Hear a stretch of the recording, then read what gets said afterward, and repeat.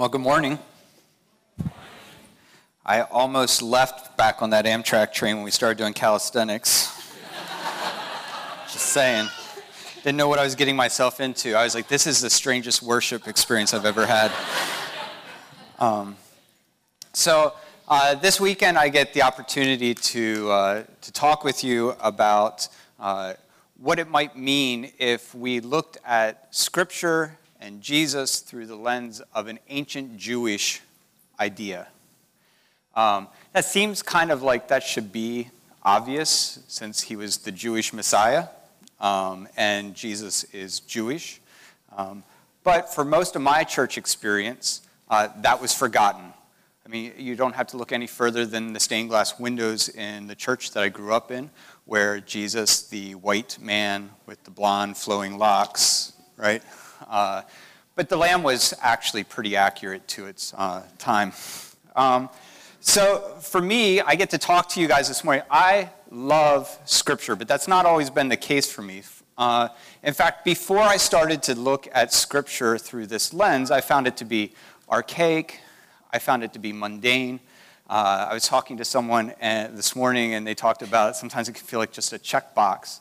And for me, that's really what it was, all of those things. At one point, I started reading a philosopher named Søren Kierkegaard, and he just made all these huge critiques of the health of the church. But more importantly than just his book was that there was a commentary attached to his writings, and in that commentary it referenced a rabbi, Abraham Heschel, who is a contemporary rabbi, but his writings reflected much of ancient Jewish thought, and I started reading him, and immediately I started hearing Jesus in so much of the things that he was writing. So this morning, I want to just kind of introduce to you maybe some of the differences that we have between how maybe we read the text on a regular basis and how the text would have been heard and read and understood to the first listeners. Okay, does that sound okay to you guys? One thing I will let you know, I like to ask questions, and they're not rhetorical. So oftentimes I forget to mention that, and I ask the first question, and people are like, keep going. I'm actually, if I ask a question, I'm asking you what your thoughts are, okay? Second of all, I love to be interrupted, okay? I love for you to say, hey, wait a second, I disagree with you. At that point, I'll ask you to leave.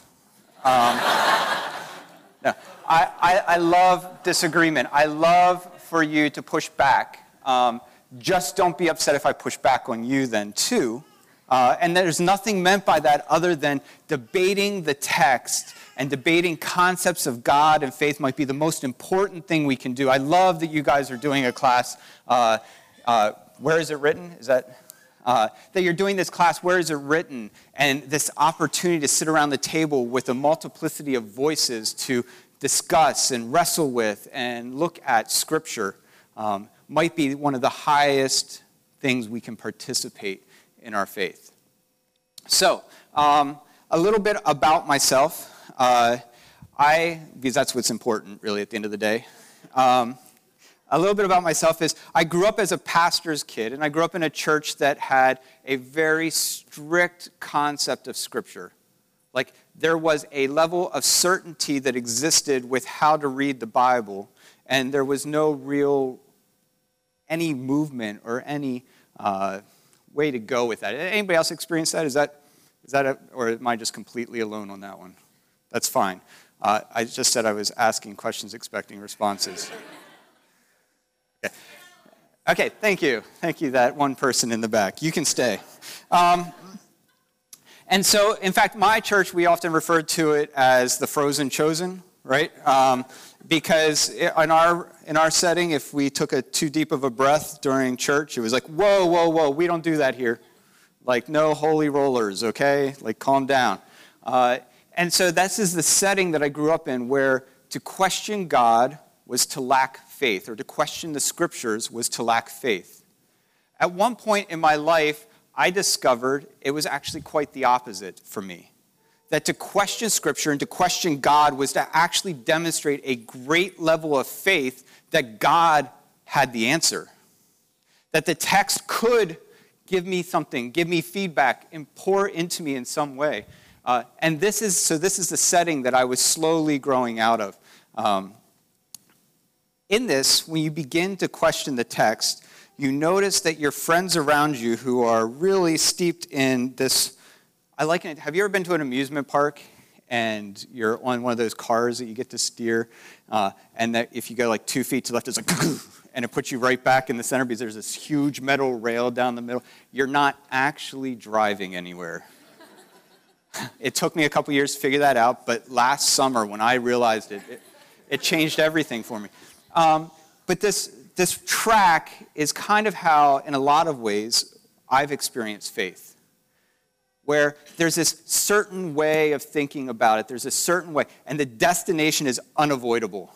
I'm getting there one way or the other, and there's going to be these moments in my life where I get jerked back to a straight path. I discovered that there's a long history in our faith and in the faith of Jesus that actually loved to ask questions and derail those cars and take them on their own path and run with them. Now see, in the setting I grew up in, that was a horrifying idea because, well, you can't just think whatever you want.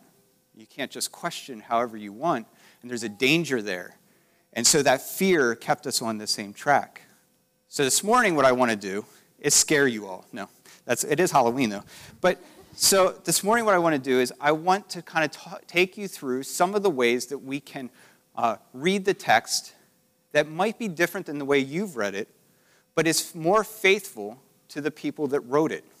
How's that sound? Does that sound all right? Okay. All right, so the first thing is the Bible was written by an ancient Eastern people, okay? And that was from the viewpoint, the vantage point in which they wrote. Today, you and I, for the most part, are reading it from a modern Western view. So let me give you so one of the things that has to happen here, I was so excited about having 3 different sessions, and then I wrote down everything I wanted to tell you guys and talk to you guys about, and then I realized that I'm going to have to crunch a lot. So everything I'm saying are broad strokes, and there's lots of things that need nuance, and there's lots of things that need to be trimmed up a little bit. But just bear with me. So I'm going to make some huge generalizations about Western thought and ancient Eastern thought, and you might say, that's not quite right, and I would probably say I agree with you. So my first broad generalization, Western thought is very surgical. It's very linear. It likes to pick things apart. It likes to have reason, and it likes to have order. That is very Western of us. Eastern thought is very much imagination and imagery. And it's all about telling this story and involving us in this story. And so let me give you an example. So a modern Western person, you or I, we would, if we wanted to study a frog, right, we would take the frog, and especially for an 8th grade, and we take that sucker right out of the pond, stick it on a corkboard, slit it open, throat to butt, right? I almost said anus, and then that would have been weird. Throat to butt, right? And then pin it to the corkboard. And this is how we're going to get to know this frog. We're going to become pals. We're going to dissect it. We're going to take out the heart, and we're going to learn how many chambers are in the frog's heart. We're going to look at the stomach. We're going to find out what Froggy had for breakfast, right? We're going to do these things, and we're going to engage the frog, and we're going to learn so much about it. We're going to check the soil on maybe is it paws? What would it be? Feet? Legs? I know it's legs because I've had those. So you would check things, and you'd be able to engage it, and you'd be able to see things. Now, an ancient Eastern mind would have said instead, let's go out and sit next to the pond and watch. And now I'm going to see what it ate for breakfast. I will never know how many chambers are in the frog's heart, so there are some benefits to Western thought. But the ancient Eastern way of thinking would have actually been able to see how it interacted with another frog. It would have got to see what it actually sounded like, not what it might have sounded like. It would have access to other pieces that you and I, as a Western, dissecting the frog would not. Okay. Everyone agree that that was way oversimplified, and no one else in the history of man should ever explain Eastern and Western thought that way. Fair enough. So this is kind of how, though, we do with Scripture. When we look at a text, we tend to immediately sit down and dissect it. We tend to approach it very formally. In fact, we'll actually remove it from the rest of the body of the text in order to check out how many chambers in the heart there are, and miss that it's part of a much larger story. That miss that there's something going on in the background. There's something going on around it that we don't get to engage. So let me give you an example.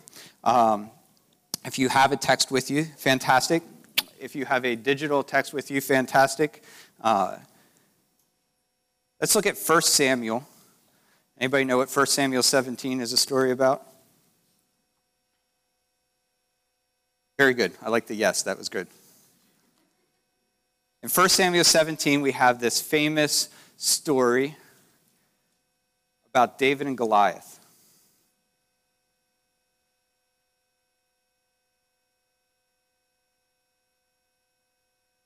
I'm going to read some for you. Not because I don't think you can read it for yourself, but because this is what I'm supposed to do. All right, so 17:1. Now the Philistines gathered their armies for battle, and they were gathered at, I make up the names of these cities because I have no idea how to pronounce them. If you do it with confidence, no one knows. Just keep that in mind, okay? Socoh. See, I didn't say that confidently enough. Dang it. All right, which belongs to Judah, and encamped between... Why did I pick this section to start? There's lots of words and names in here that I don't know. All right, so verse 2. And Saul and the men of Israel were gathered. That's probably not appropriate after I said not to pick and choose what you're doing here. And Saul and the men of Israel were gathered and encamped in the valley of Elah and drew up in line of battle against the Philistines. The Philistines stood on the mountain on the one side, and Israel stood on the mountain on the other side, with a valley between them. And there came out from the camp of the Philistines a champion named Goliath of Gath, whose height was 6 cubits and a span. He had a helmet of bronze on his head, and he was armed with a coat of mail. And the weight of the coat was 5,000 shekels of bronze. And he had bronze armor on his legs, and a javelin of bronze slung between his shoulders. The shaft of his spear was like a weaver's beam, and his spearhead weighed 600 shekels of iron, and his shield bearer went before him. Now, this entire section, I would encourage you at some other time to read through this section. But here's Goliath, this giant person, this entity, right? He walks out, and does anybody know how long the Philistines were challenging Israel in this story?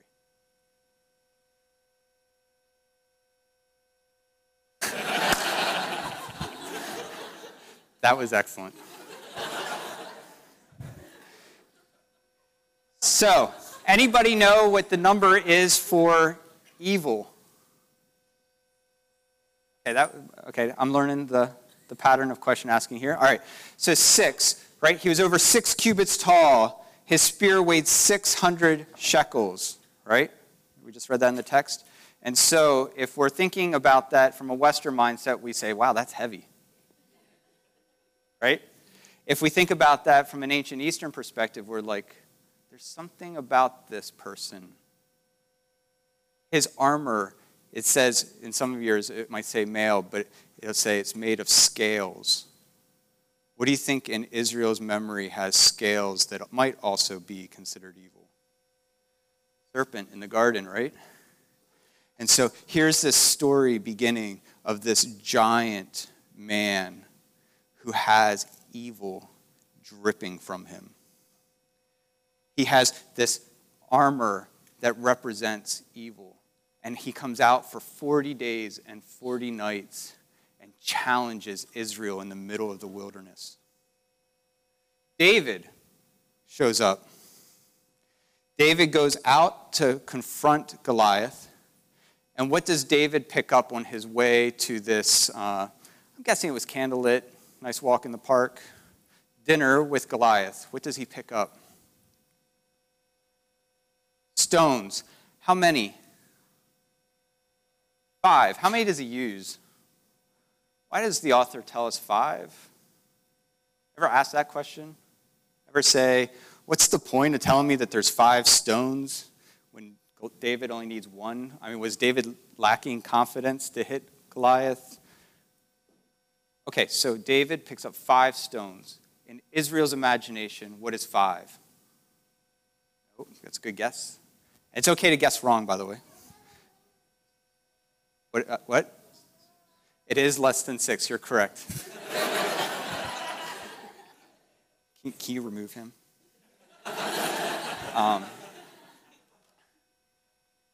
What in the imagination of Israel is 5? Good guess, no? Torah. 5 books of Torah. And where does David accidentally smack Goliath with this? In the forehead. What, according to Deuteronomy 6, is supposed to be on our forehead? Very words of God, Torah. So here, in the wilderness, we have David going out to confront the epitome of evil in the wilderness for 40 days and 40 nights. And when confronted with this evil, he takes Torah and puts it where it belongs and defeats evil. Does this sound at all familiar to another passage? All right, let me read for you. Just sit and listen.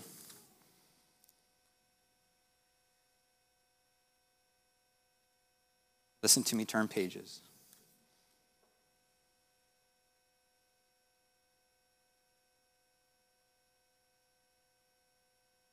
Then Jesus came from Galilee to the Jordan to John to be baptized by him. John would have prevented him, saying, I need to be baptized by you, and do you come to me? But Jesus answered him, let it be so now, for thus it is fitting for us to fulfill all righteousness. Then he consented, and when Jesus was baptized, immediately he went up from the water. Behold, the heavens were opened to him, and he saw the Spirit of God descending like a dove and coming to rest on him. And behold, a voice from heaven said, this is my beloved Son, with whom I am well pleased. Then Jesus was led up by the Spirit into the wilderness to be tempted by the devil. And after fasting 40 days and 40 nights, he was hungry. And the tempter came and said to him, if you are the Son of God, command these stones to become loaves of bread. But he answered, it is written, man shall not live by bread alone, but by every word that comes from the mouth of God. Any guess where that verse comes from? Torah? Well, yes, the overarching story comes from Matthew. Correct. The thing that Jesus quotes comes from Torah. Then the devil took him to the holy city and set him on the pinnacle of the temple and said to him, if you are the Son of God, throw yourselves down, for it is written, he will command his angels concerning you, and on their hands they will bear you up, lest you strike your foot against a stone. Jesus said to him again, it is written, you shall not put the Lord your God to the test. Again, the devil took him to a very high mountain and showed him all the kingdoms of the world and their glory. And he said to him, all these I will give you if you will fall down and worship me. Then Jesus said to him, begone, Satan, for it is written, you shall worship the Lord your God, and him only shall you serve. Then the devil left him, and behold, angels came and were ministering to him. Do you hear it all, the echoes of David and Goliath? Jesus goes out into the wilderness. The epitome of evil, the tempter stands before him and tries to defeat the future of Israel, the Messiah of Israel. And Messiah responds by quoting Torah. See, when we read this passage, and first of all, any thoughts about that? How's that? What do you guys think about that? Did I convince you? Did I not convince you? What do you think?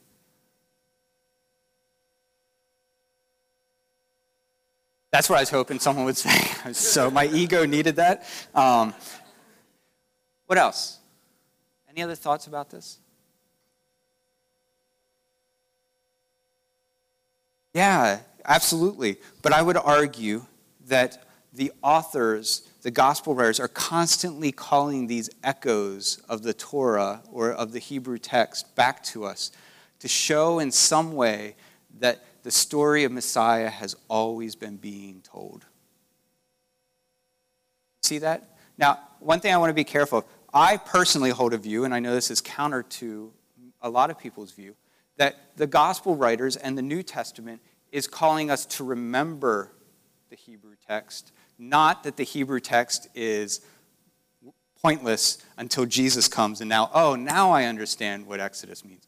I would argue it's the other direction. We tend to read the Bible backwards. We begin at Revelation to see where we're heading, like find out our destination. Then we read Paul to figure out how we're to get there. Then we read Jesus to make sure it works. And then we read the prophets to prove that Jesus makes it work, that Paul then tells us how to do it so we can get there. And, well, then we read the Psalms and then we stop. Yes, please.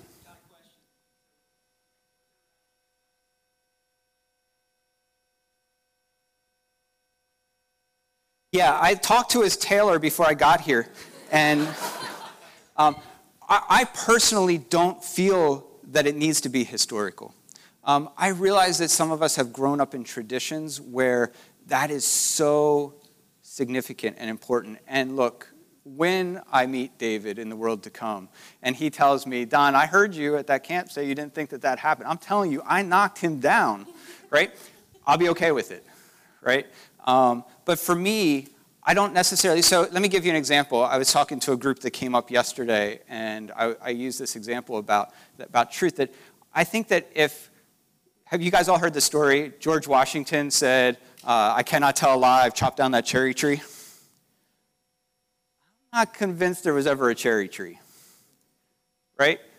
But that's not what's important. The important thing is that George Washington had a reputation in his day of being honest and having integrity. And so this is where this story arises from. So I would argue the story is true regardless of whether or not that particular tree was chopped down by George Washington and he admitted to it. That there's truth, and truth and historicity aren't always the same. Does that make sense? I feel like sometimes that can be hard to navigate.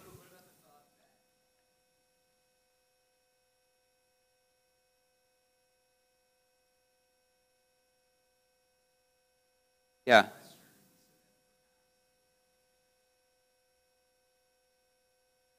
I think that there's room for that. I would also, though, really push on it because I find Luke to be one of the most Hebraic storytellers of all of them.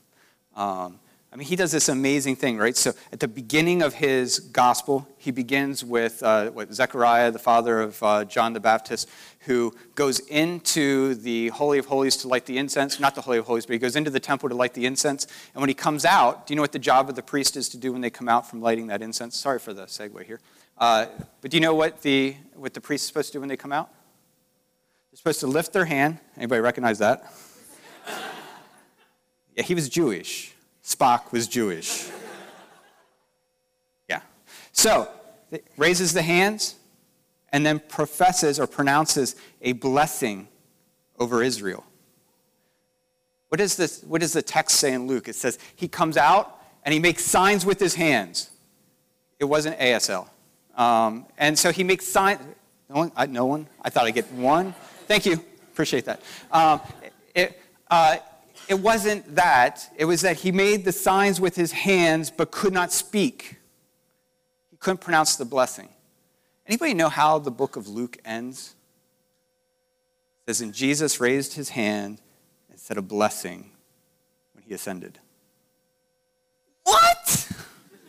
Right? So the blessing that could not be spoken at the beginning of Luke is spoken at the end, which is totally Hebraic to do that. And not very Western or Greek in that storytelling. So I think you're right. I think that Luke contains quite a bit of historicity.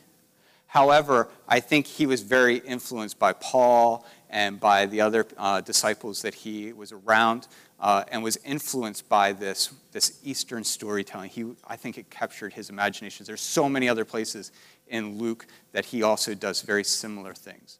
I know that probably wasn't helpful, but I had fun telling that story. Do you have any other questions? Yeah, I think when we move further into Paul, depending on his audience, he becomes more Greek. He starts using more dualistic language of body and soul, which is not a Hebrew thought. Like in Israel's mind, there wasn't a separate body and a separate soul. They were interconnected, hence the bodily resurrection of Jesus, right? And so Paul, though, talking to people that would have been influenced by Plato and philosophy of dualism, as we are, speaks to them to kind of help them still process what's going on with their changing of their view of who Yahweh and Jesus might be. Are we good? Any questions? Yeah.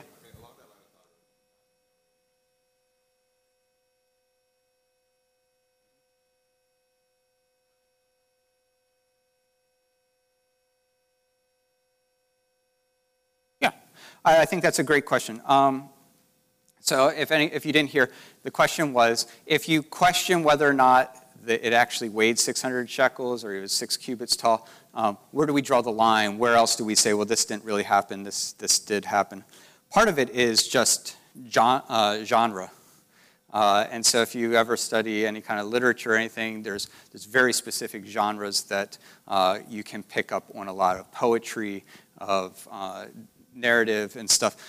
So genre is one way to kind of tip us off what the intentions of the authors are. The second thing I would just say is Jesus tells the parable of the Good Samaritan. Do you know how many non-prophets in the United States are named Good Samaritan? There was not a Good Samaritan. Fictional character. Not a single one of you are doubting the truth of the story of the Good Samaritan, right?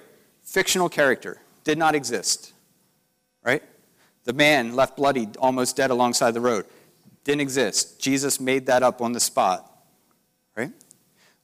And so I would argue that we have this ability to read the parables and hold the weight of the truth that's in them and not really even care or even ask the question about whether it was historical or whether or not it's a story, because the truth is so invasive to us. So I realize that does make people uncomfortable, and I'm not trying to convince you to abandon all your sensibilities to question whether or not something's historical. But what I would encourage you to do is welcome anyone around the table, regardless of whether they hold something to be historical or they hold it to be a metaphor or imagery, and sit there and discuss it. And I'd be willing to bet you'll end up with the same conclusion about the truth in the story. And so for me, that's what's important. It also eliminates, in some ways, us having to do theological gymnastics in order to make certain passages align, where one story, Jesus goes into the city, but in the other exact same story, Jesus is coming out of the city. I honestly don't care if he was in a turnstile and stuck. I've seen people do that. It's crazy, right? But for me, I don't know that it's as important as it might feel like it's important when you're sitting around the table having that conversation with different views. I think we would probably come to the same conclusions, because could Goliath have been 6 cubits tall, and it was intentional that he was 6 cubits tall, and so that does tell the story, and that he had literally 600? Of course, I'm okay with that. I just don't think it's necessary for the story to have truth. Yes?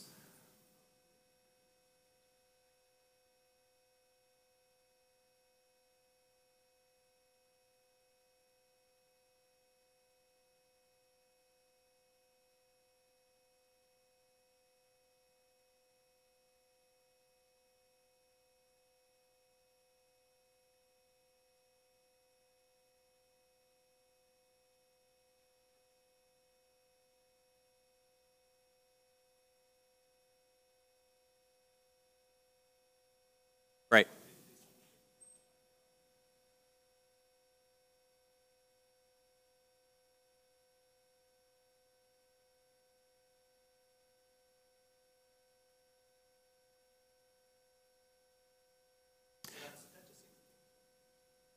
Sure, I appreciate that. I would say that I think we face the same dangers with history, as God slaughtered thousands of people for apparently no reason. If that's history, we have complications there. Whereas if it's a parable, that makes those passages a little bit easier. So I think you're absolutely correct. I think that either way you look at it, you're going to create complications in certain passages the other direction. That is what I think is the beauty of Scripture, is that none of us can sit down and hammer through this and have the one correct view on it. Otherwise, we wouldn't have 500 different sermons on the Good Samaritan that look at it from different angles and different perspectives and have different conclusions to the heart of it. So I certainly agree with your point, but I also feel like that danger still exists in the other directions of, saying that David is a man after God's own heart after he rapes someone and then kills her husband. That's hard for me in a historical setting. So, is that fair? Any other questions or thoughts? These are great questions. Yeah.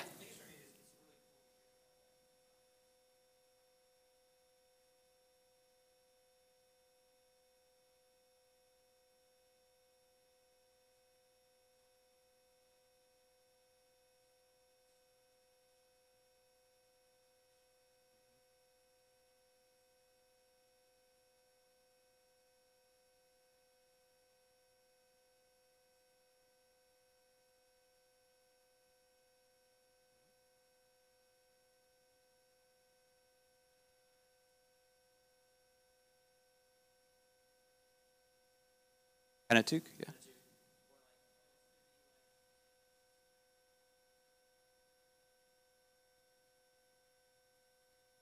Yeah, I think it's interesting because our reaction to enjoying Scripture and playing with the text and reading it and it all of a sudden giving us life and engaging us is, are we doing something wrong? When are we going to mess this up? Are we going to break the Bible? I hate to tell you, just watch the media for about 5 minutes. We broke the Bible a long time ago by not playing in the text, by treating it so rigidly that there's a simple reading, that there's this easy way to just, I sit down and my KJV says this, but my NIV says this, and we then have dueling biblical swords. So I appreciate your question, but I think that danger is less true if we're steeping everything in the text. It goes to, where is it written? Like, can I defend that there is some hint of David in the story of Jesus? Yeah. Can I defend that that the genealogy that's right before this wants to tie us to David? Yeah. Can I defend that David really began his career in his role of with Israel in this moment? Yeah. And so I think your question is great, but what I would just say is we just need to make sure that we can steep it in the text and make sure that what we're saying isn't, any sermons that you've heard on the temptation of Jesus in the wilderness, I would argue, Josh is outside, so if he's taught this, it doesn't matter. I would argue that in many cases, the temptations of Jesus that we hear in sermons, a lot of those aren't built on just using other scriptures. They're built from taking ideas from outside and pulling them into the text. And so what's more dangerous, me trying to connect it with other imagery in the scriptures that seems to have a consistency of context, or me just saying, I'm going to tell you this really great story in some way connected to the temptation of Jesus. I think our dangers that are concerns, and I'm glad that you have these concerns. I really am, because that says something about how significant the text is to you, whether it be historicity or whether it be the danger of parable, and then what do we do with these lessons, or yours of what's too far. Those are really good questions. It only becomes, if it becomes fear, and fear keeps us from exploring Scripture. Does that make sense? Is that fair to your question? Okay. Any other? Yeah, please.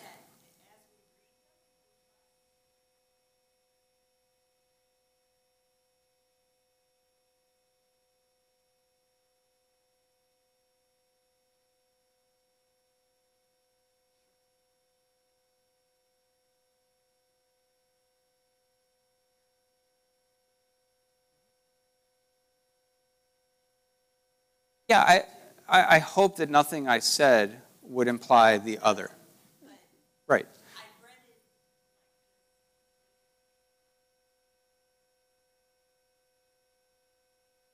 Of course. Absolutely.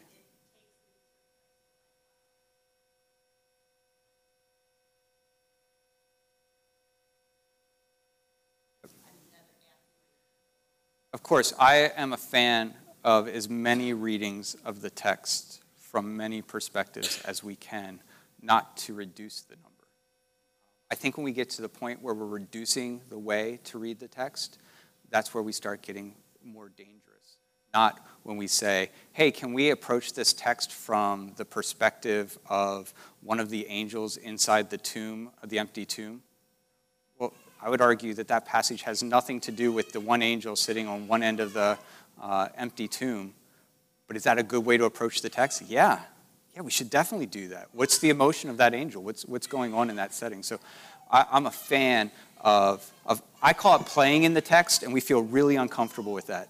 Because we're like, the scriptures are some serious things, right? And it is. But I would also argue part of the reason most of us find it mundane is because we stop playing in it. So let me tell you something real quick. So I have this method of helping children exegete Scripture. So this is a good segue to playing in the text, right? And so what I'll do, so I'll use my son as an example. So my son, one day, at the time I think he was 5, maybe 6, he sat down. He didn't see this coming. And I said, all right, grab your coloring, your crayons, and some paper. And then I read to him the story of Jesus in the boat, asleep, crossing over the sea when the storm arises, right?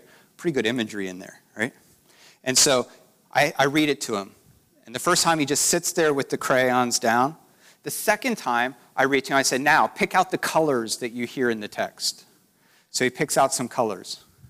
Then the third time I read, I say, start drawing the picture. And the great thing about this is my son is a slow drawer, so he got to hear the text like 3 more times, right?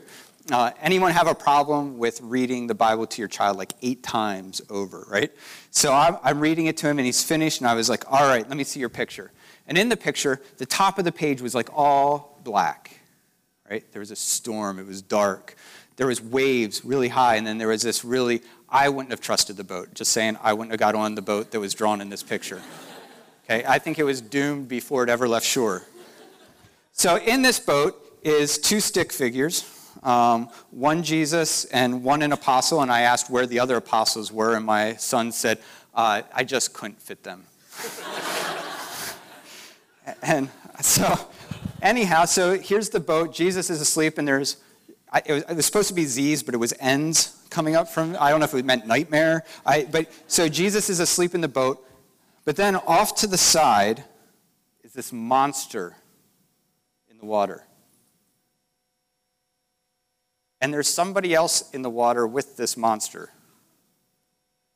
And I'm like, I thought, okay, counseling, how much does that cost? Right? So I asked my son, I didn't tell him what the story meant. I said, tell me about this picture. And he's like, oh. He's like, it just reminded me of the other story where the guy was asleep in the boat, and he was in the water, and a storm came up, and a giant fish swallowed him.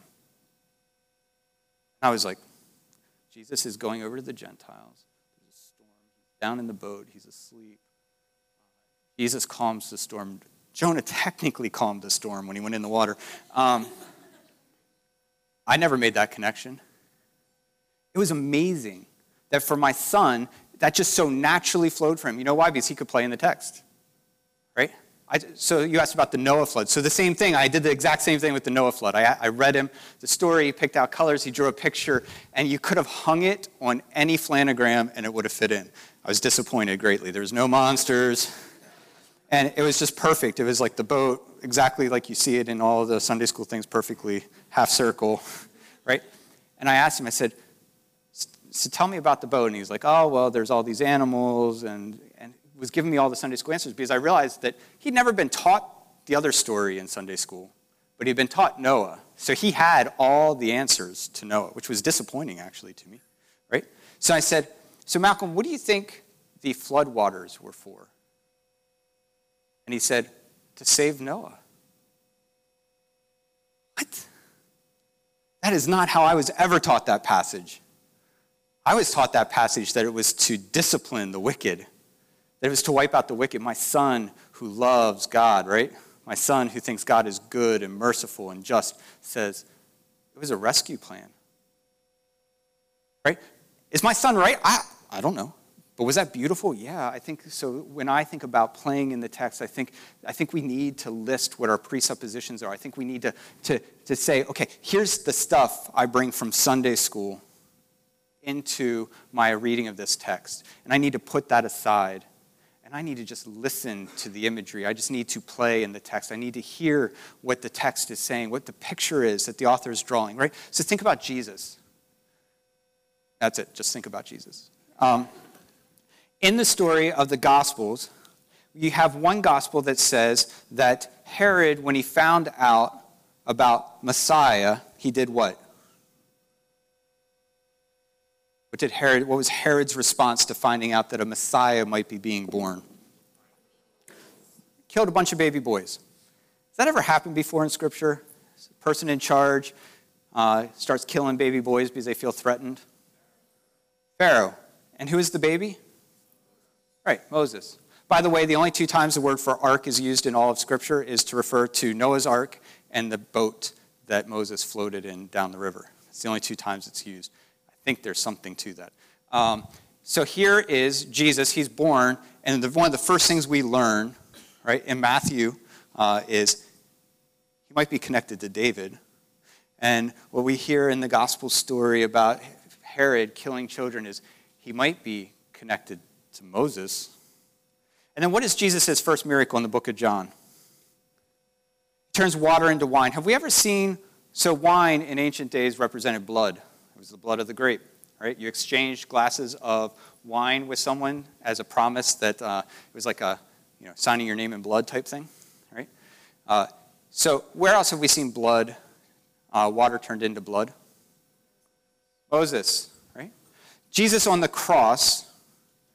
What happens on the cross? What happens to the sky? It goes black, right? Darkness. What was the 9th plague? Darkness. What was the 10th plague? The death of the firstborn. And Jesus, the firstborn of God, dies on Passover. See, if you can't get that imagery from there, that this picture is being drawn for us of how this prophet, greater than Moses, this descendant of David who would be king. And I'd be willing to bet that it's some way you could find the other 7 plagues somewhere in the life of Jesus. It might just not be recorded because, John says if you recorded everything, you wouldn't want to read it all, right? But this picture of Jesus is constantly being drawn to connect us to Moses, to connect us to David. All of it because it's saying something to the Jewish people about who Jesus is, about the power of him, the power of Messiah, the beauty that exists in what he is about to bring in the same way that David did, in the same way that Moses did. Any questions or thoughts?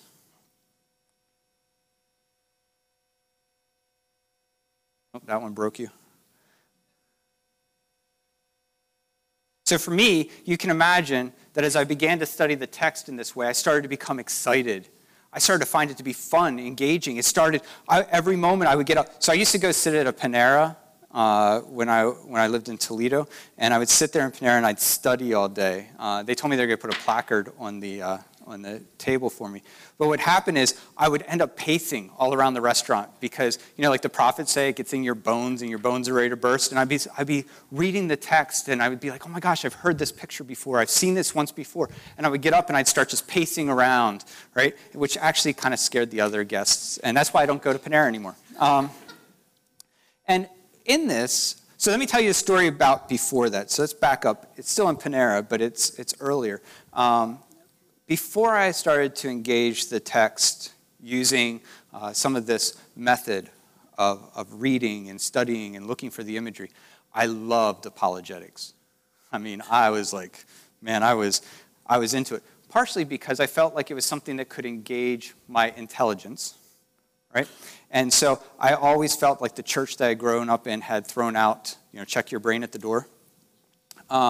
And so I was reading all these apologetics books because I thought that engaged it. So one day I'm at Panera, and I think like any good researcher, you should read every side you can. So I'm sitting there reading The Origins of Life by Darwin, right? And I'm sitting there reading it, and a very well-meaning gentleman comes over, sits down across the table from me, and starts to use apologetics. At which I'm like, this seems like a great opportunity to practice. I then destroy his pseudo-scientific arguments.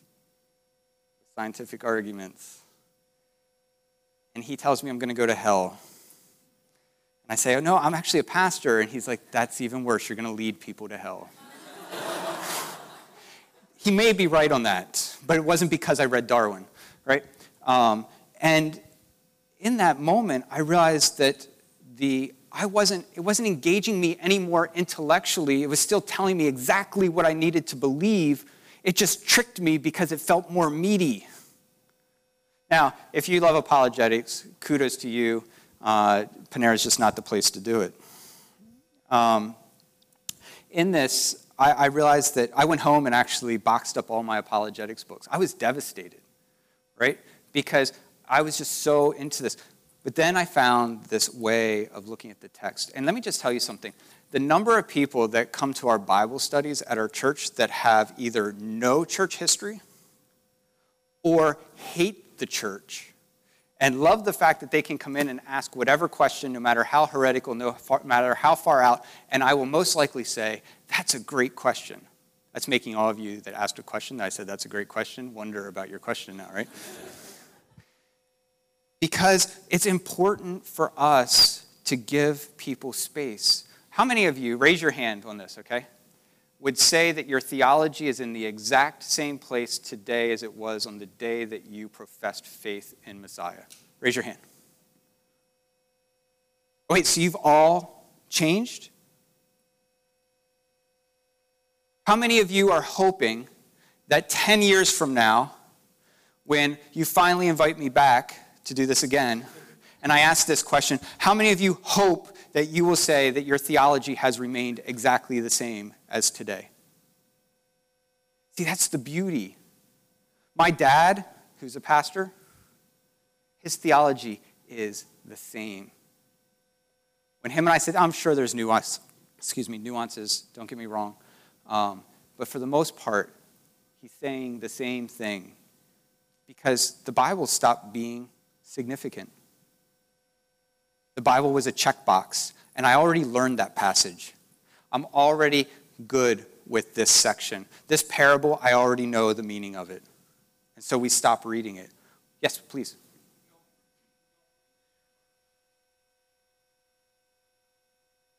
Indeed.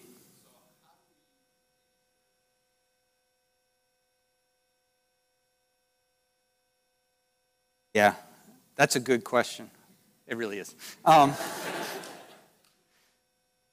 We always face the danger of buying into what's popular. We always do. And for any of us to think that somehow we've escaped that influence in our life, well, you're just a liar to yourself mostly, right? None of us can pass through time and not have some of it stick to us, cling to us. Right?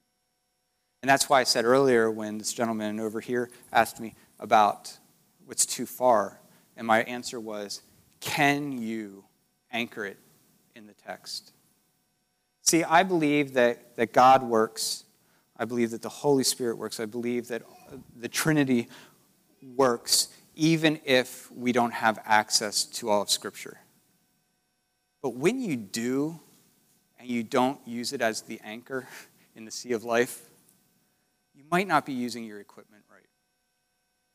So I would just argue that if there's something that you feel is a swelling up of the world around your boat of faith. Wow, I'm taking this metaphor too far. It's going to break apart, like my son's boat, actually. Wow, look at that. I connected. It's fine now. I really have a running monologue in my head the entire time I'm talking, and sometimes it falls out of my face. I apologize. But sometimes when we notice that swelling up, we need to return and say, what is my anchor? What is the thing that holds me secure? Because I believe the text is so significant. I think that the question, where is it written and how goes your walk, are some of the most profound things. It's one of the things that drew me to the ECC, those two questions. So I think for us, we need to say, where is it written? I think also in that, we have to look and see that, if Jesus showed up in our church, like if he showed up today, he would have no idea what's going on in here. This looks nothing like, obviously, I would hope he'd catch on pretty quick, right? He might ask some really good questions. But in that setting, he wouldn't recognize what we call worship. And that's okay. And we shouldn't be embarrassed about that. That's part of who we are. And he also wouldn't recognize our normal patterns of our day. Those would be extremely foreign. I think it's a good question. I just go back to this. The problem is, and let me just say, this is a huge problem. We don't know what this says at all. I was on a Bible quiz team. Do you guys know what that is? Someone told me there's something called sword drills. Never heard of that. Well, all right. So like on our Bible quiz, right, we would sit on this thing that had electric current going through it. Is that smart, really, to do with children? It had electric current going through it, and we'd sit like this, right? And they'd ask a question, and then you'd pop up as fast as you could. And then if you answered the question correctly, your team got a point, right? I would say, though, maybe we should bring that back. It's probably still here, isn't it? Does that still exist? Does anyone know? Do those things? It does? Awesome. I apologize if I offended you and your teammates. Yeah. Wow, I just walked you right through that door, didn't I? But I feel like in some ways, my experience with that is very similar to what most Christians experiences with the text. I had a task at hand. I had to memorize these 6 verses, and I had to be able to answer these 40 questions. And I got those down pat, and then that was it. When I talk about this stuff, most of the time, especially when I talk about Jesus, because I love Torah, right? I mean, I love the Torah. I think that the laws in the Hebrew text are beautiful and amazing, and that seems probably very foreign to many of you. Right? And so when I start talking about my love of Torah, people are like, they turn Paul, and they start reading Paul to me, and I'm like, but what about Jesus? What does Jesus say? And they're like, no, Paul. And I'm like, well, do you know what Jesus says? No, Paul. And I'm like, Jesus, God incarnate, Paul, a teacher of Jesus' teaching. But most of us we know Paul well. We know Jesus, meh, right? We're like, it's in the gospel somewhere. Which one? I don't know. Does it matter, really, what gospel it's in? It might, right? Because the audience is different for the different gospels. Right? They were written with different intentions. And it goes to that heart that gets plucked out away from the body, and we miss the fullness of the story. Like I was talking about Luke, how it begins with the unspoken blessing and finishes with the spoken blessing. We miss that because we've been taught in so many ways to pluck the text here and there. And so we don't actually know the Bible. Right? I think about Jesus on the road to Emmaus. Right? After the resurrection, he's walking with a group of disciples. And most likely a husband and wife, I would argue, because he goes to their house. Right? And so he's walking with a group of disciples. And they're like, you didn't hear what happened on the road? Or you didn't hear what happened in Jerusalem this weekend? He's like, yeah, I did. And then he goes on to tell them who he is using what? only Moses and the prophets. Can you do that? Can you tell anyone who Jesus is using only Moses and the prophets? Think about how powerful that is. And think about this, right? Here, this is a freebie thrown in. They go in, they sit down, and if it is indeed a husband and wife, they break bread, and what does the text say? And their eyes were opened. The second Adam has a meal, and the people's eyes are open. When the first Adam has a meal that's recorded, their eyes are also open, but something different takes place, right? That's powerful, right? It's no accident, in my opinion, that the author decided to use, of all phrases, and their eyes were open. All right. So we have 20 minutes. I'm actually going to spend the last 20 minutes, and you might even get out of here a couple minutes early, but I'm going to spend the last 20 minutes explaining to you. Well, that sounds daunting. What you're going to do during your breakout. It probably will not take 20 minutes, but I want to explain to you what I'd love for you guys to consider. You guys go all out on equipment. Look at this thing. In all fairness, I didn't tell anyone I needed something until 2 seconds before I walked up here. All right, so you might not be able to see this from where you are, and that's okay. I would ask for you just come up before your group and maybe jot this down. It'll take you 2 seconds to replicate it. So I developed a process for us to kind of stretch ourselves a little bit and get out of our Western box of reading the Scripture and approach it more from imagery and such. So, and this is really fantastic. It was an accident, but I thought, man, this is so good. It's actually a cross. It really wasn't intended to be, but it is. All right, so this is the process. So in here, you're going to put the passage, which I'm going to tell you what passage all of you are doing. You're all going to use the same passage, okay? And then in this upper left-hand quadrant, it's for things that are important. So when you're reading the text, what things do you come across in this passage that seem important? And listen, you're in groups.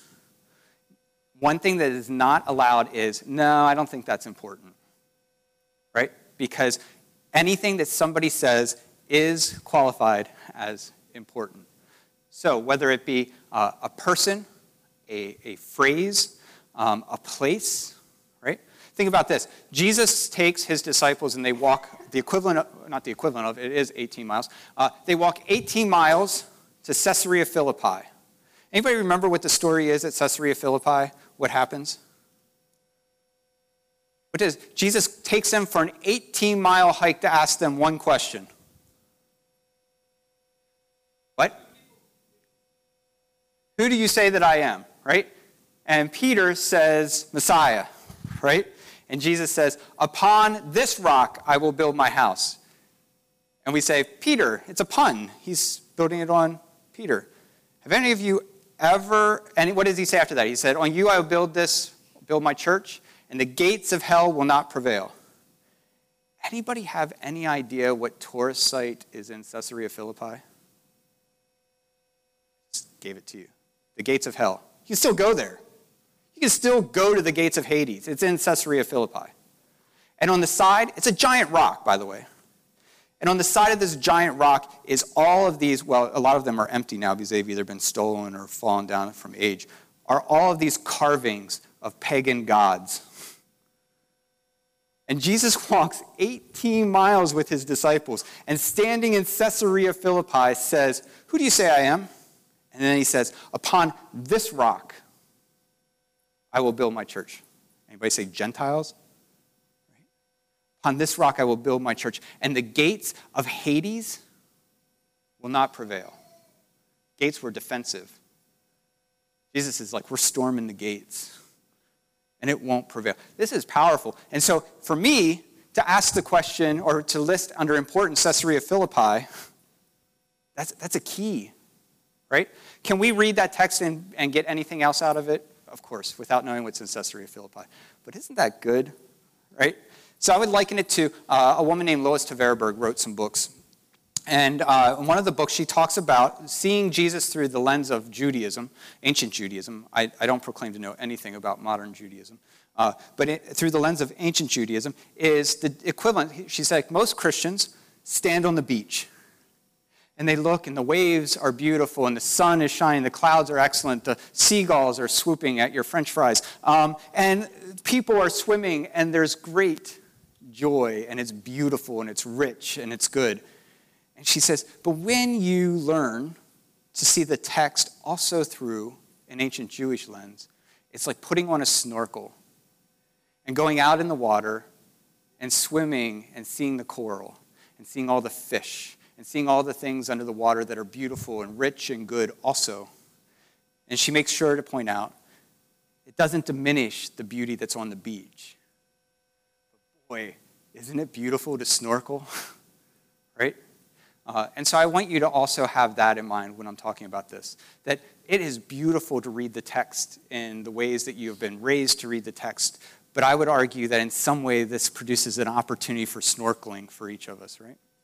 All right, so up here is important, and you can put anything. There's no off limits. You could write the entire passage there if you want, right? So what you think is important. Over here, this is where we get possibly uncomfortable, but might even really enjoy it, is imagery and emotions. So what emotion are people demonstrating in the passage, right? The text, Jesus wept, that's an easy one, right? But what emotions are going on in the passage? Or maybe even what emotion do you feel when you read the passage? What is the imagery? Is there something kind of significant that's going on here, like 40 days and 40 nights in the wilderness is a repeated theme? Well, 40 and wilderness is repeated over and over in the scriptures. And so this is what that's for, is for this imagery and emotions. Down here in this lower left, I made it much longer because these are questions you have about the text. In the same way I said nothing is off limits up here, actually there's nothing off limits anywhere, there is not a bad question. Especially when you're in a group, there's not really a bad question. Here's one thing I would say. Asking questions that you know the answer to already is not really a question, right? It's like, how many of you do this? And I know some of you do. You fill out your daily to-do list after you've done things so you didn't just cross them off. Yeah. We all believe that every single person here is absolutely brilliant. You don't have to ask questions you already know the answers to, right? One of the things I always encourage people is ask, what is the next better question? So in this section here, to write down the questions you have about the passage. Now, over here, and I think that this is probably the most fun and most important thing, is where have I seen this before? And it can be a name of a city. Where have I seen the name of this city before? Right? An example of that would be Jesus and a couple of his apostles are walking, and they pass through a Samaritan town, and Jesus says, go down and see if they'll be hospitable and let us in. And they say no. And what do the apostles want to do? Call down fire on it. Why? Because, well, that city had fire called down on it once before from a prophet. Did you know that? Right? Like, come on, that's pretty awesome stuff, right? So where else have I seen this? And it could be a city, or it could be a person, maybe someone's reference. It could be imagery. Where else have I seen this imagery before? And this also, where else have I seen this? Back to your question about this being led by the Spirit. You might say, in this specific moment in my life, like I've seen this story unfold when I was in high school. And so connections are not just limited to the text, though I think that's where you'll find most of them. So that's this. Does anyone have any questions about this other than what passage you're going to get? Okay, nothing? All right. So I'm going to tell you your passage. I read it earlier. It's the baptism of Jesus just before he goes out to the wilderness. Your passage is Matthew 3, 13 to 17. All right. So I don't want you reading this now. I love board games. I have a collection of like 400, and the one thing you never do is give someone the player aid before you teach the rules, because then they stop listening to you and just read the player aid. I don't want you to read the text right now. So wait a moment. So I want to open the floor. We have 10 minutes, 12 minutes till 11. Do you have any questions? Yeah, I can't answer that one. It's chapter 3, verses 13, Matthew 3, 13 to 17. Yes?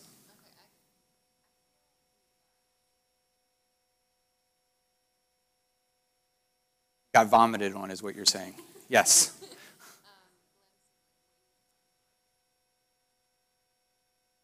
Correct.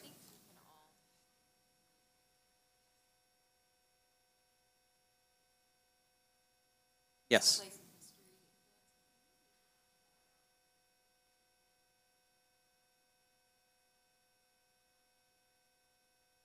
Do you have any specific questions? Because, I mean, really, people have done their doctoral work on this.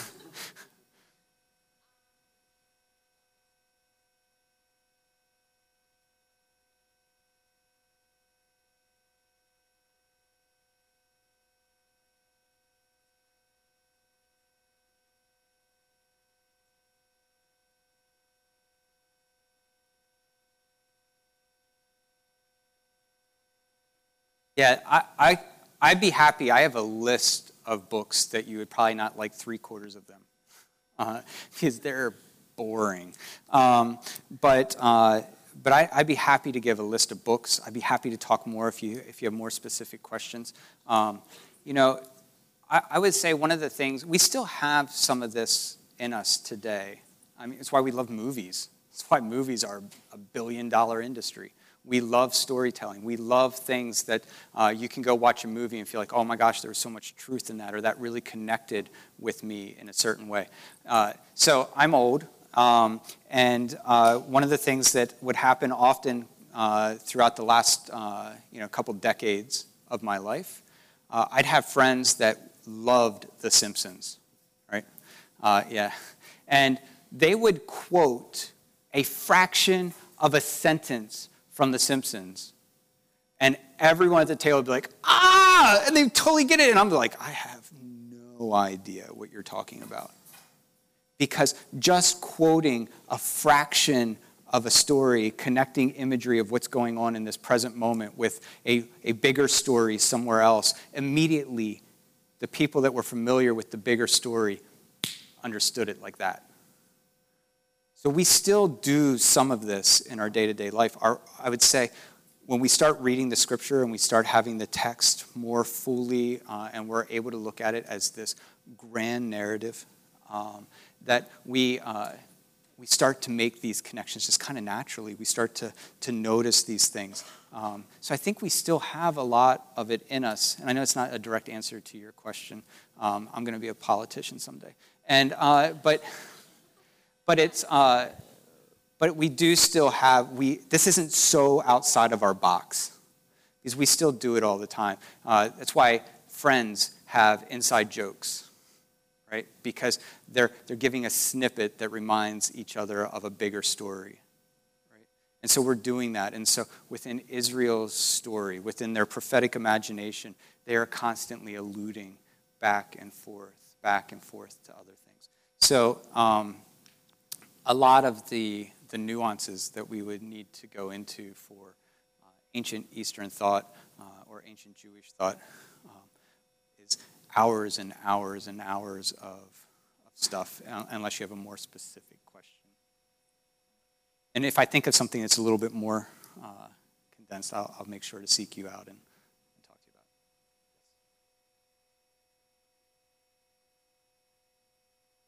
It's actually old perspective. Just want to let you know.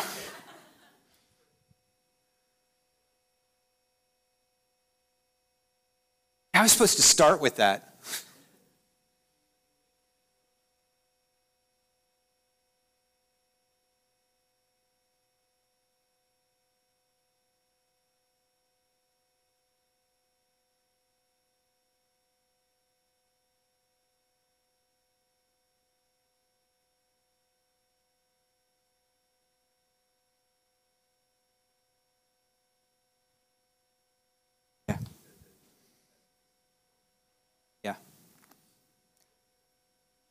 I owe you like $20. You brought up my intro and reminded me I should have introed with that. And my last thing for the day is your question. Or my last, yeah, I'm coming back later. All right. So, raise your hand here if you follow the Torah. All right. Let me read something. If a prophet or a dreamer of dreams arises among you and gives you signs and wonders, what did Jesus say? Everyone was coming to see signs and wonders. And the sign or wonder that he tells you comes to pass. And if he says, let us go after other gods, which you have not known, and let us serve them, you shall not listen to the words of that prophet or that dreamer of dreams. For the Lord your God is testing you. Now, I'm not saying Jesus taught us to run after other gods, but listen to this next section. For the Lord your God is testing you to know whether you love the Lord your God with all your heart, with all your soul. You shall walk after the Lord your God and fear him and keep his Torah and obey his voice. And you shall serve him and hold fast to him. But that prophet or that dreamer of dreams shall be put to death because he has taught rebellion against the Lord your God, who brought you out of the land of Egypt and redeemed you out of the house of slavery, to make you leave the way in which the Lord your God commanded you to walk. Modern Judaism has a major issue with Christianity because most Christians teach that the Torah is obsolete and is no longer valid. And a Jewish person who knows the text knows Deuteronomy 13 says, if there's ever someone, no matter how good their signs are, no matter how big their wonders are, if there's someone that rises up in your midst and ever tells you to stop following Torah, kill them. I would argue, in an oversimplified nutshell of Deuteronomy 13, that's why. At least modern, ancient Judaism, there was lots of other political issues and conflicts that caused division. But today, in most churches, we teach adamantly anti-Torah. Right? I'm not saying your church does. I'm talking capital C, all of churches. We teach anti-Torah. And as long as we're teaching anti-Torah, the other thing is the Messiah was supposed to bring peace. And was supposed to be, the people of Messiah were supposed to be the leaders of peace. You can see why we also might not be very convincing on that one. And so between those two things, I'm surprised any time a Jewish person converts. Clearly, the Holy Spirit is doing something miraculous in those moments. So, happy. Wow, why was I going to end with that? That was a terrible way to end this. Yes, please.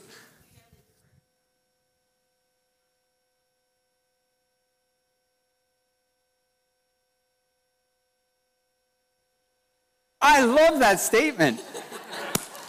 Yes, it should add to the fun of it. Absolutely. I always tell the people I'm discipling, when you read a passage and 12 of the 13 words are the same, but then this one has 6 different words, that's an interesting word. We should look at it, right?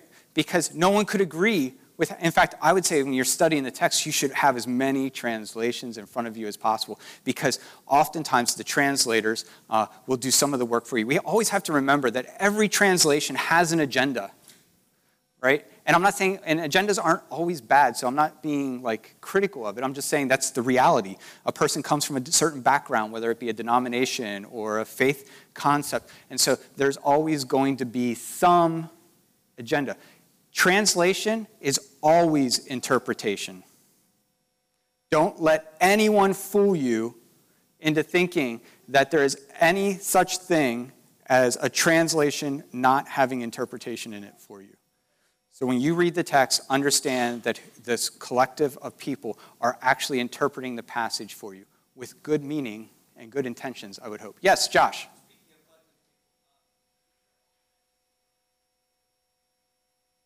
Yes. Correct.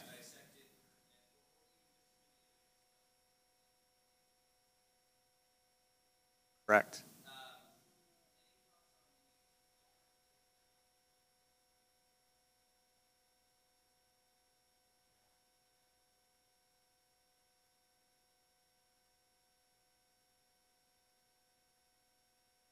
Yeah, I think there's something valid about having a hobby. I'm being a little flippant by saying hobby, but having something that you enjoy that you want to do at times when other people aren't available. We need to be careful that that doesn't become spiritual masturbation, right? Because that's, at the end of the day, was that really uncomfortable right before lunch?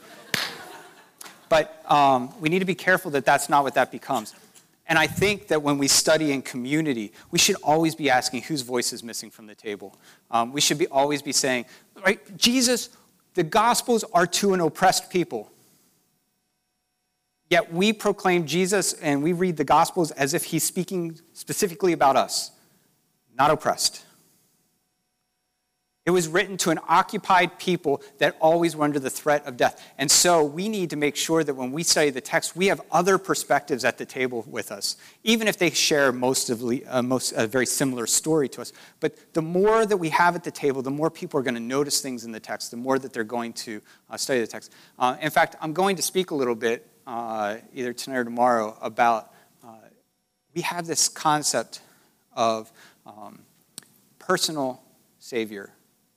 Personal faith, right? Think about all the other things you use personal for. And can you think of any, and you might be able to, I just haven't been able to, that doesn't imply that thing serves you?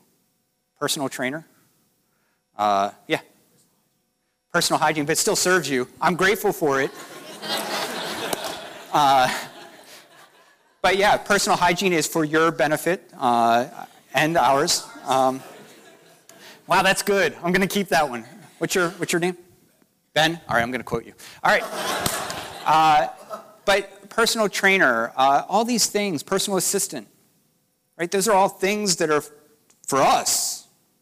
And we use language of personal. Israel's idea of religion was corporate. I think we would really do well. And I think when we study the text corporately, we also just are enriched by having all these people study the text. Yes?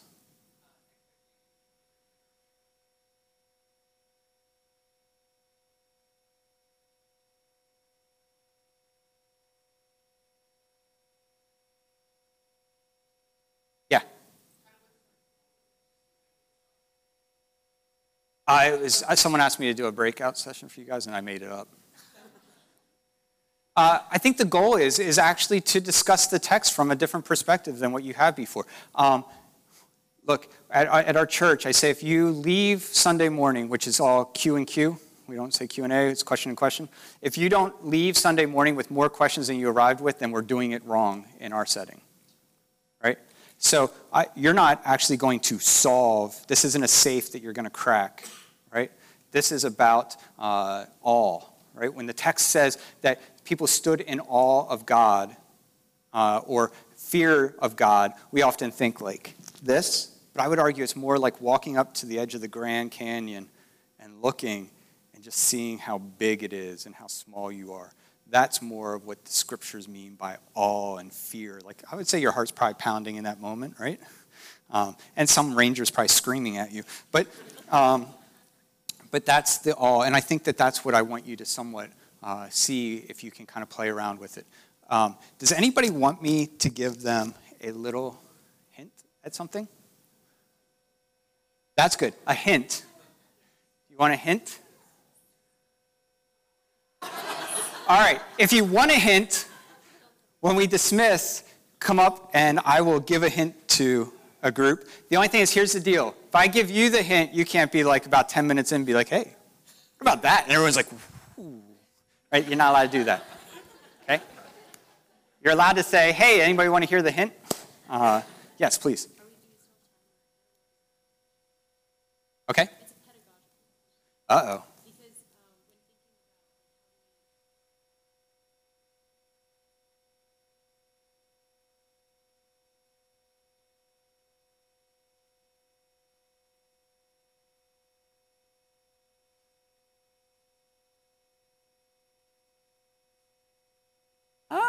That's putting me on the spot. So I'm a huge fan of the Socratic method of teaching, where it's questions and it's interactions. And so I find that in my experience with my son, his love of Scripture is very different than many of his friends of similar age who have had everything handed or taught very specific ways. Because we're the same way, and I think a child is much more malleable in the way they think than we are. But when we think about a passage, we're like, I've already heard that. I know this passage. Right? What a ridiculous statement to make. I know this passage. And so we stop even learning about it. And I would say, what are the dangers that we might be creating if our children already know what passages mean at the age of 6? And wouldn't it be better if they were left in the mystery of the text? I realize that can be uncomfortable for people. It's worked well in my household. So I'm not suggesting that everyone should take that on, but I think there's great value, in the Socratic process of, pedagogical work. So, you guys are making us late, by the way. It wasn't me.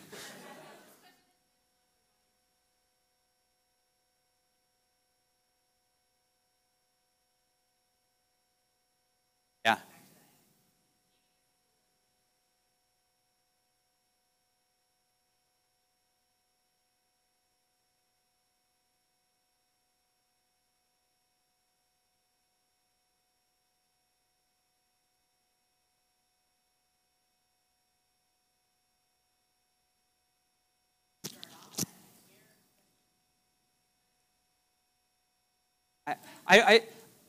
Any answer I give you will actually be unsatisfying. I just really am so completely convinced that if we steep ourselves with this on an ongoing basis in community dialogue and discussion and are shaped by the people around us who are members of the faithful, and in reading this and engaging this and putting it in our bones so they burst, I don't think we need to live. I think the anchors will be clear. I would argue that I have become more faithful in my day-to-day walk since I broke down some of the boxes that I had. Moving from a bounded set of Scripture to a center set of Scripture has been transformational to me. I don't think there's any coincidence that it was all about shepherds in a well, which is very center set thinking of people coming together, of being drawn to a center set. So for me, and maybe I'm just naive, I don't have the fear. And I'm always reminded, because I no longer live in that space of like worrying about that until I come into a space where maybe I'm introducing a new idea, and those are the first 10 questions I get almost every time. You'd think I'd figure that out by now. Because it can be scary. But faith is faith, which is the antithesis of certainty, right? I don't have faith that a light's going to turn on when I flip the switch. I'm certain that it will. Well, except in my house. But so I think that there's something about this faith thing, this wrestling with and willing to be vulnerable that is enriching and beautiful. Yeah. Please.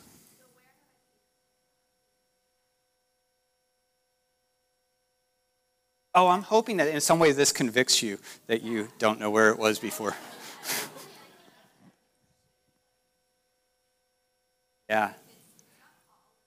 So I gave you a softball on this passage.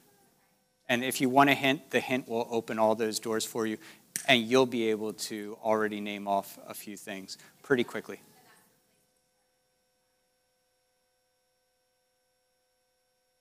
I would say that in this scenario, I picked a passage specifically for a group of people that this might be brand new to, and that their knowledge of Scripture, specific pieces of Scripture, might be minimal. And I do this with even folks. This passage has even worked with people who have not grown up in the church because they are able to make some connections. So I realize it is daunting, and I'm glad it is, right? Sitting there, but all right. May I pray with you guys? Lord, I am so grateful for you. Lord, I'm grateful for High Rock. I'm grateful for the great questions and hearts and folks sitting here, Lord. Lord, I pray that in some way as we engage this passage, that your Spirit will prompt us, that we will see some things here in the text that give us a different perspective, or maybe just seasons the perspective we already have. Lord, I love you. You're so gracious and kind. I appreciate that your word is so valuable and such an important anchor in our daily walk. May we be a people of the text. May we be a people that honors you in word and action. It is in your most precious, holy, beautiful name